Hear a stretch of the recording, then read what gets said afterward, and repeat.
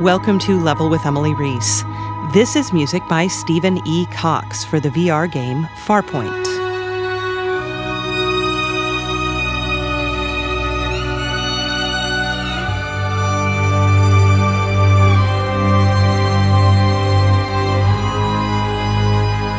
We've been doing so many interviews lately with composers about VR games, and I've played exactly none of them. I've wanted to play all of them, but this one probably is the one I've wanted to play the most because it's a first-person shooter, and I love first-person shooters, and the music is fantastic in this game. Stephen used to teach at Full Sail University in Florida. They do music and entertainment degrees along those lines, recording, just the music industry, those kinds of things, also video games and other stuff. Anyway, he talks about Full Sail University a couple different times. The music in Farpoint is a really great blend of real and synthetic. I love all the string work. There are these just wonderful string sweeps that you hear right off the bat in the theme, and lots of solo work. It's beautiful. It's good stuff. Here's Stephen.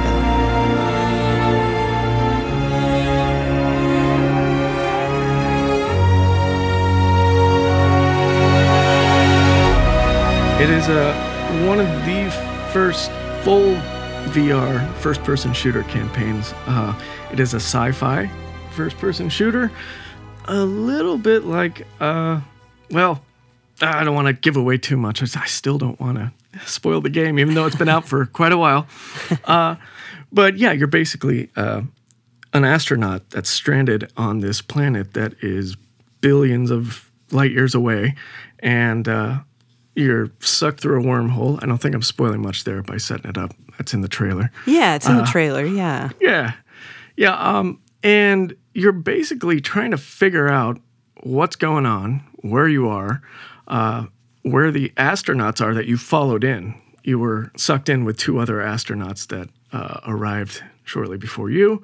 And it's kind of a mystery. The story unfolds as you make your way through the spider-infested barren wasteland of a planet that ends up turning into much more of an interesting proposition towards the end.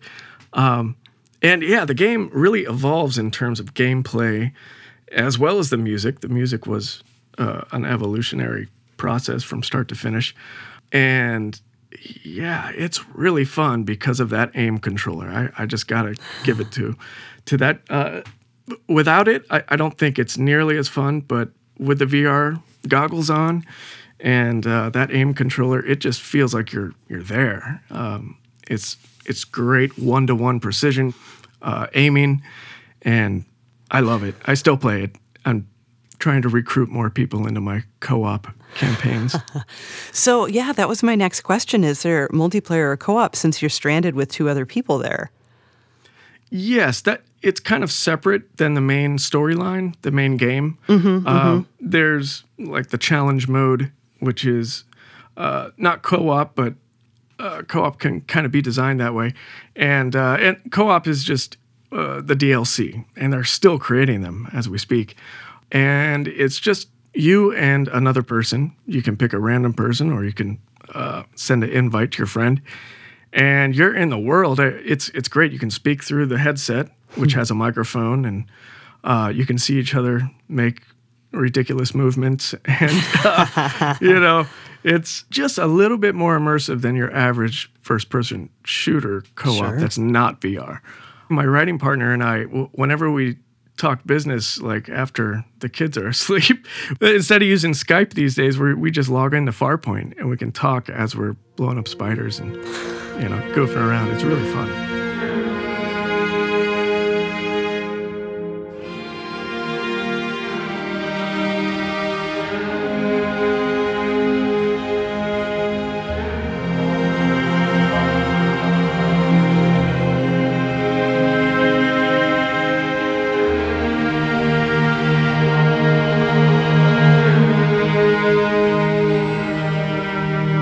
Tell me a little bit about the music, and then we can talk more specifically about that. It's a small ensemble that is bolstered up by, a little mock-up here and there, as well as synthesis and some percussion here and there. We wanted to start small in the beginning and just leave a very tiny musical footprint, mainly because we weren't 100% sure how music would interact with the environment. The Sony headset wasn't out at the time when we started. Oh, wow. And so there wasn't a whole lot of concept out there. So we just kind of, all of us, including Sony, including Impulse Gear, were flying blind slightly. We knew the aesthetic of the game. We had great screenshots going in. We had some references. Here's the emotional tone. Here's the storyline. And here are the things that we think will work. But other than that, I mean, the gloves were off creatively. We really just got to dig in and build a world musically. And I love that part going into it, even in the demo process. So the marching orders were more or less keep it expansive, keep it, a large part of the world, but not too in your face, because we don't want to jerk the user out of the immersive experience. That was first and foremost marching order. So yeah, in the beginning, we did start off with smaller ensembles and, just a few soloists with some backing ensemble players, and a lot of sound design. I think it began with sound design in the demo phase. We rummaged through my garage. We got a bunch of junk and anything that could bow, like glass or metal or anything that made a weird sound was fair game. And we spent a whole day just recording and creating like a whole organic sound palette that we later mangled. So are you talking about Danny? Is that your writing partner? Yes, thank you. Sorry, I haven't dropped his name yet. Dr. Danny McIntyre. Yeah. He and I were, at the time, we're teaching at Full Sail University together. And we run a company called Unified Sounds, which we deal with a lot of different clients for film and TV across the board. And when this came along, we just, okay, let's kill it. We only have 5 days or 4 days to do the demo. So let's go all out. And we brought in musicians. We, like I said, spent the time building the sound palette out of organic components. And it was a great writing experience with Danny.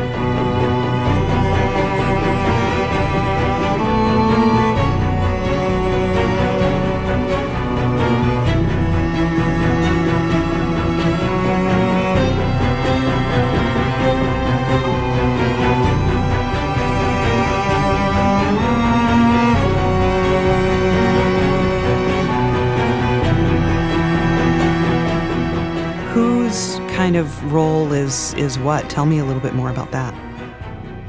I'm the lead composer, more or less. Danny and I, we had a few different permutations of the writing team system.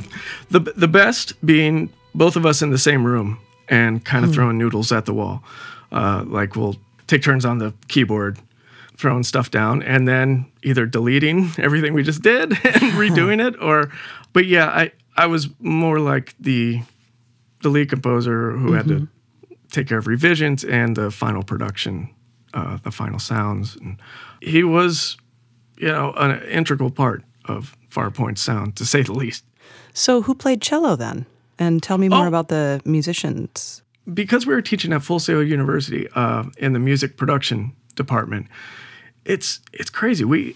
Full Sail at the time, which is in Orlando, Florida, was attracting some amazing session players in the area that may have played at Disney or some of the theme parks nearby. And Scott Burns was the cello player, and he actually went to Berklee with both Danny and I. Danny and I actually went to Berklee at the same time, but we never knew each other. And no kidding. This is, more than a decade ago. And same with the Scott Burns guy. Like, he was friends with Danny in school, and Danny kind of recruited him into the music production degree.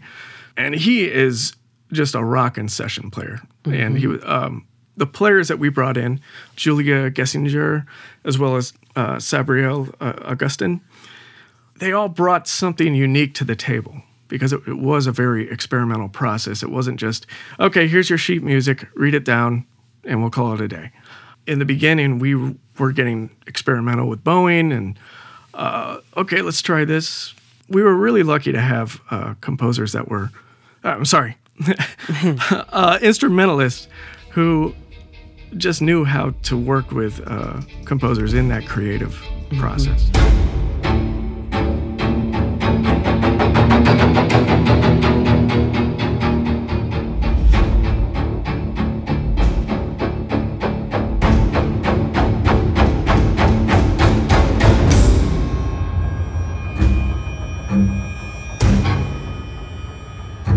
I really liked a track called Descent.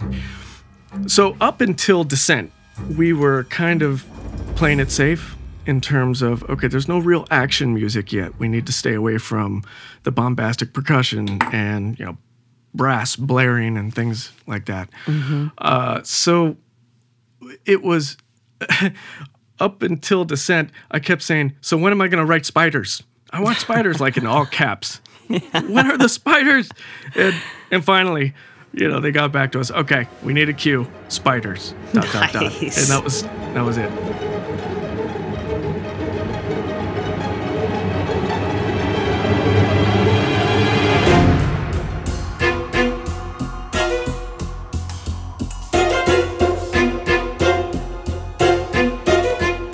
Danny laid down maybe the first eerie pizzicato stuff that you hear initially and some of those initial lines, and then we just ran with it.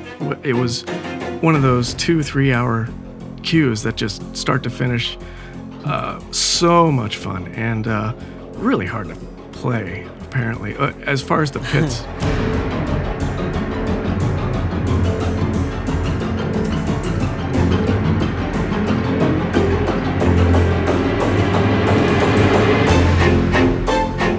Yeah, no, that's a really cool track. I liked that one quite a bit. And then just a couple after that is one called Acceptance, and I remember that one being quite beautiful. Can you tell me about that? That was when we first started digging into the very emotional stuff, because there is a lot of somber, just complete depression in this game.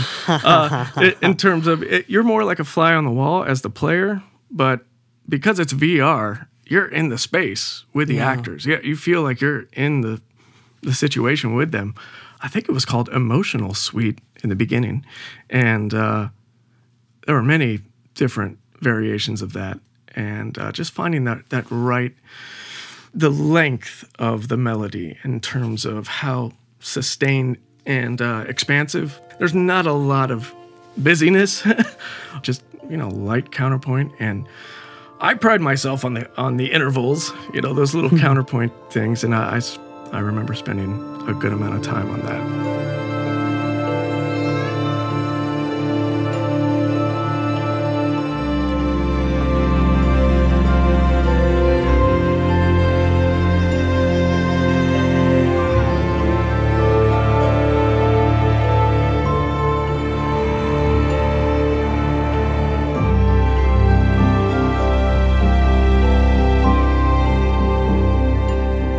One of the things that you kind of mentioned early on was like trying to figure out how music was going to function in the game itself. So let's talk about that, because VR has, created all these different kinds of ways that music can function in a game. And there were already so many different ways. So what did you settle on, and how does it work? Well, in the beginning, it was very ambient, almost as if it were a part of the background sound effects that you were hearing. And that was kind of the school of thought. Actually, there were two conflicting schools of thought at the time. It was just, should VR have any music at all? Should it be a completely immersive experience that represents reality as closely as possible? Which doesn't leave a lot of room for music. Right. Unless it's source music, which means it's coming from the world itself. The participants can hear it. Like as if there were a radio in the game or something, right? Exactly. Yeah. So I think the way it progressed, or at least with Farpoint, who knows what the standard is going to end up being, but the virtual speakers that live inside the world do live on a plane, meaning when you turn your head, you're going to hear the music pan and change along with the background ambience, that's static, and a few other elements. And coming to that conclusion was a process. It wasn't right away that we figured that out. So that did affect the writing style. In the beginning, we thought everything should be really wide and ambient, just washed out with reverb. And then we found out later that it is really cool when you have pinpoint instruments that you can just hear coming from the world. But your brain knows it's a part of the music. It's not a spider. But that was a conflict quite a bit in the beginning, was we got to stay away from percussion because the player might mistake a percussion hit for a gunshot or a spider exploding. So yeah, eventually we came to the kind of the happy medium. Yeah, and I was going to ask you also and this is something I'm always really curious about in games that have gunfire, is how does that affect your music then as well? Just knowing that there's going to be some kind of gunfire. It's pretty easy because the gunfire is always loud. It always rules the mix, no matter what. And especially in VR, you're holding this gun, which is vibrating in your hand, and it's right up against your face a lot of the times. You're looking down the scope. So it is loud. I mean, you hear that thing as if you're firing a real weapon. And so if the music was cutting through, that would be a problem. Yeah. And the music really serves its purpose when there are breaks in the action, or breaks in the gunfire, and you can still hear, bombastic chugging music in the background, but you can't hear it when that gun is going off. There's no way.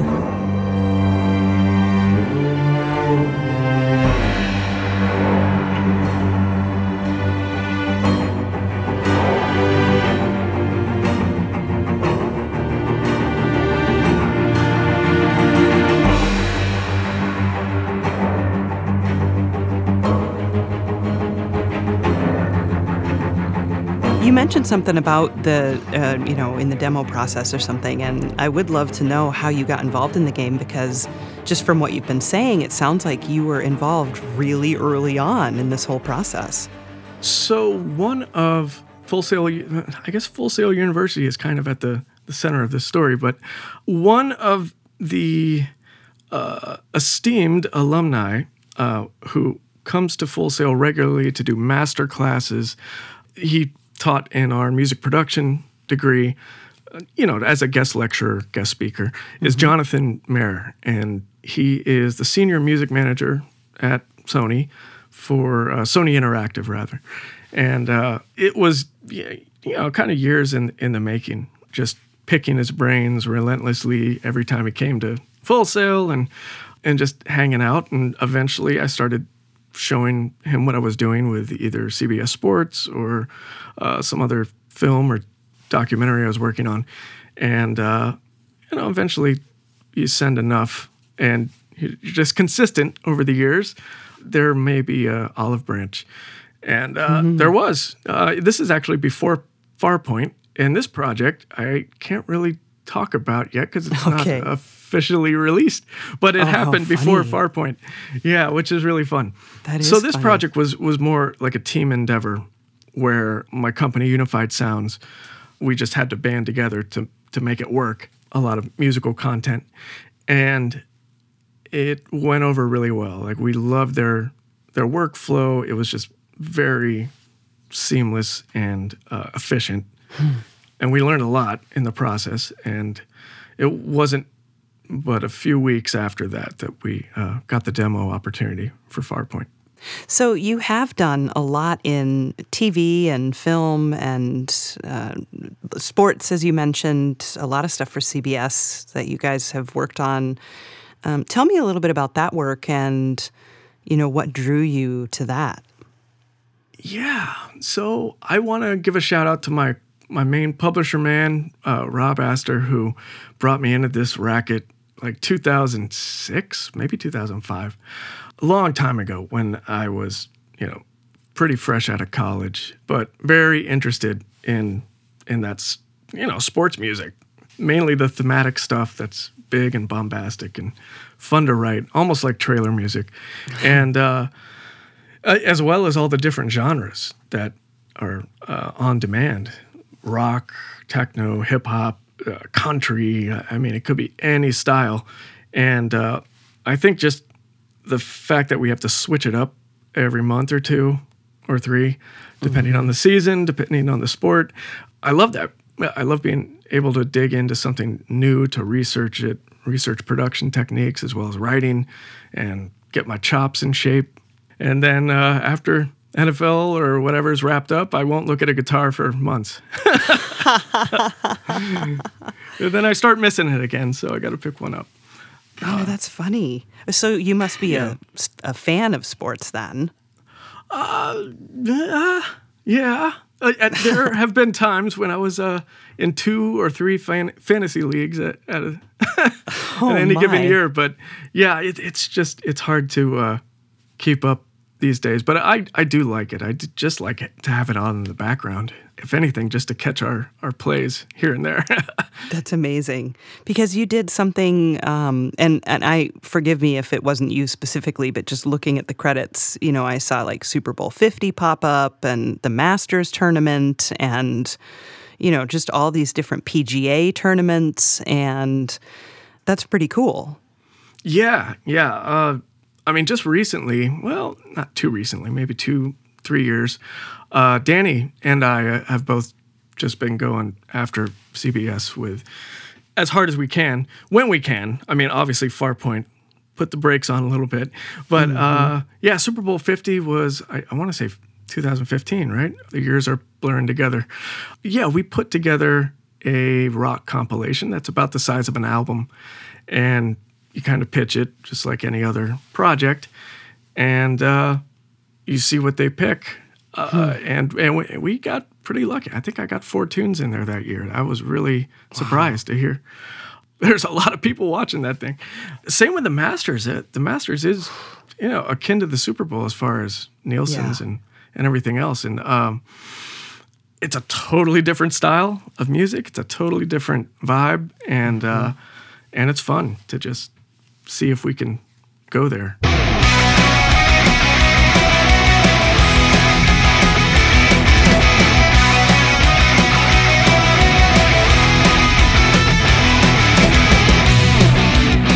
Tell me a little bit then about what you studied at Berklee. Were you a composition student then?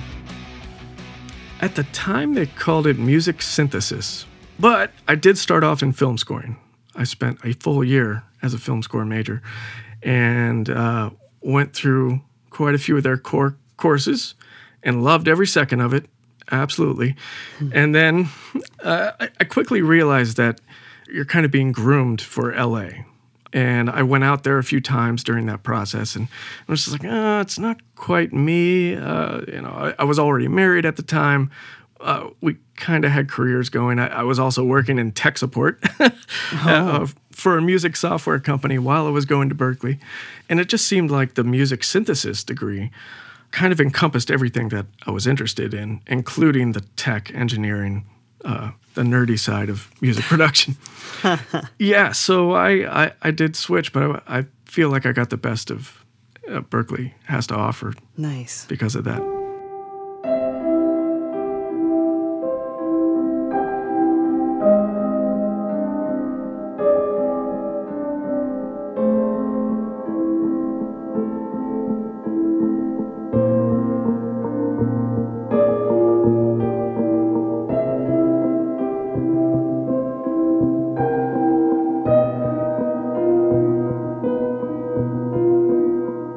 Can you think of anything else you want to add? I mean, what did I leave out? Well, you can check out Unified Sounds, unifiedsounds.com. I need to refresh the site with a few new links. But if you follow the Twitter link that's there, our newest things we can talk about should be landing there soon.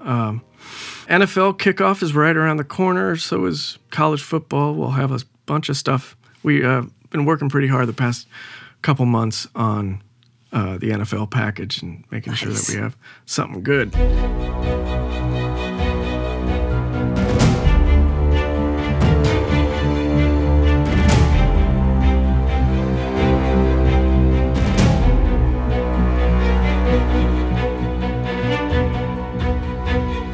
Well, Steve, what a pleasure it was to talk with you and get to hear some of your music. And I'm really glad that we chatted, and I am very intrigued by whatever this other project is you've got coming up, and hopefully we'll chat about that one too at some point.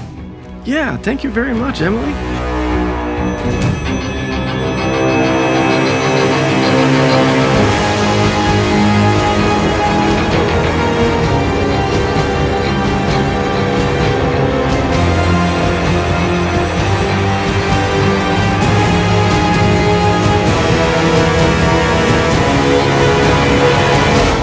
Thanks for listening to episode 80 of Level with Emily Reese. You can learn more about Stephen and his company at unifiedsounds.com and patreon.com/level. There's a playlist on our Patreon site as well. Huge thanks to Stephen for being quite patient with us as we dealt with some technical stuff. Tell someone about our show if you think it's good. Pick your favorite episode, send it to them, or just have a listening party. I'm Emily Reese. Sam Keenan is our producer. Say hi, Sam. Yeah. You can follow us on Twitter and Facebook at Level with Emily and learn more about us at levelwithemily.com, made possible by Adam Selvage at Tiki Web Services and composer Brad Gentle. Level with Emily Reese is a production of June Media Incorporated.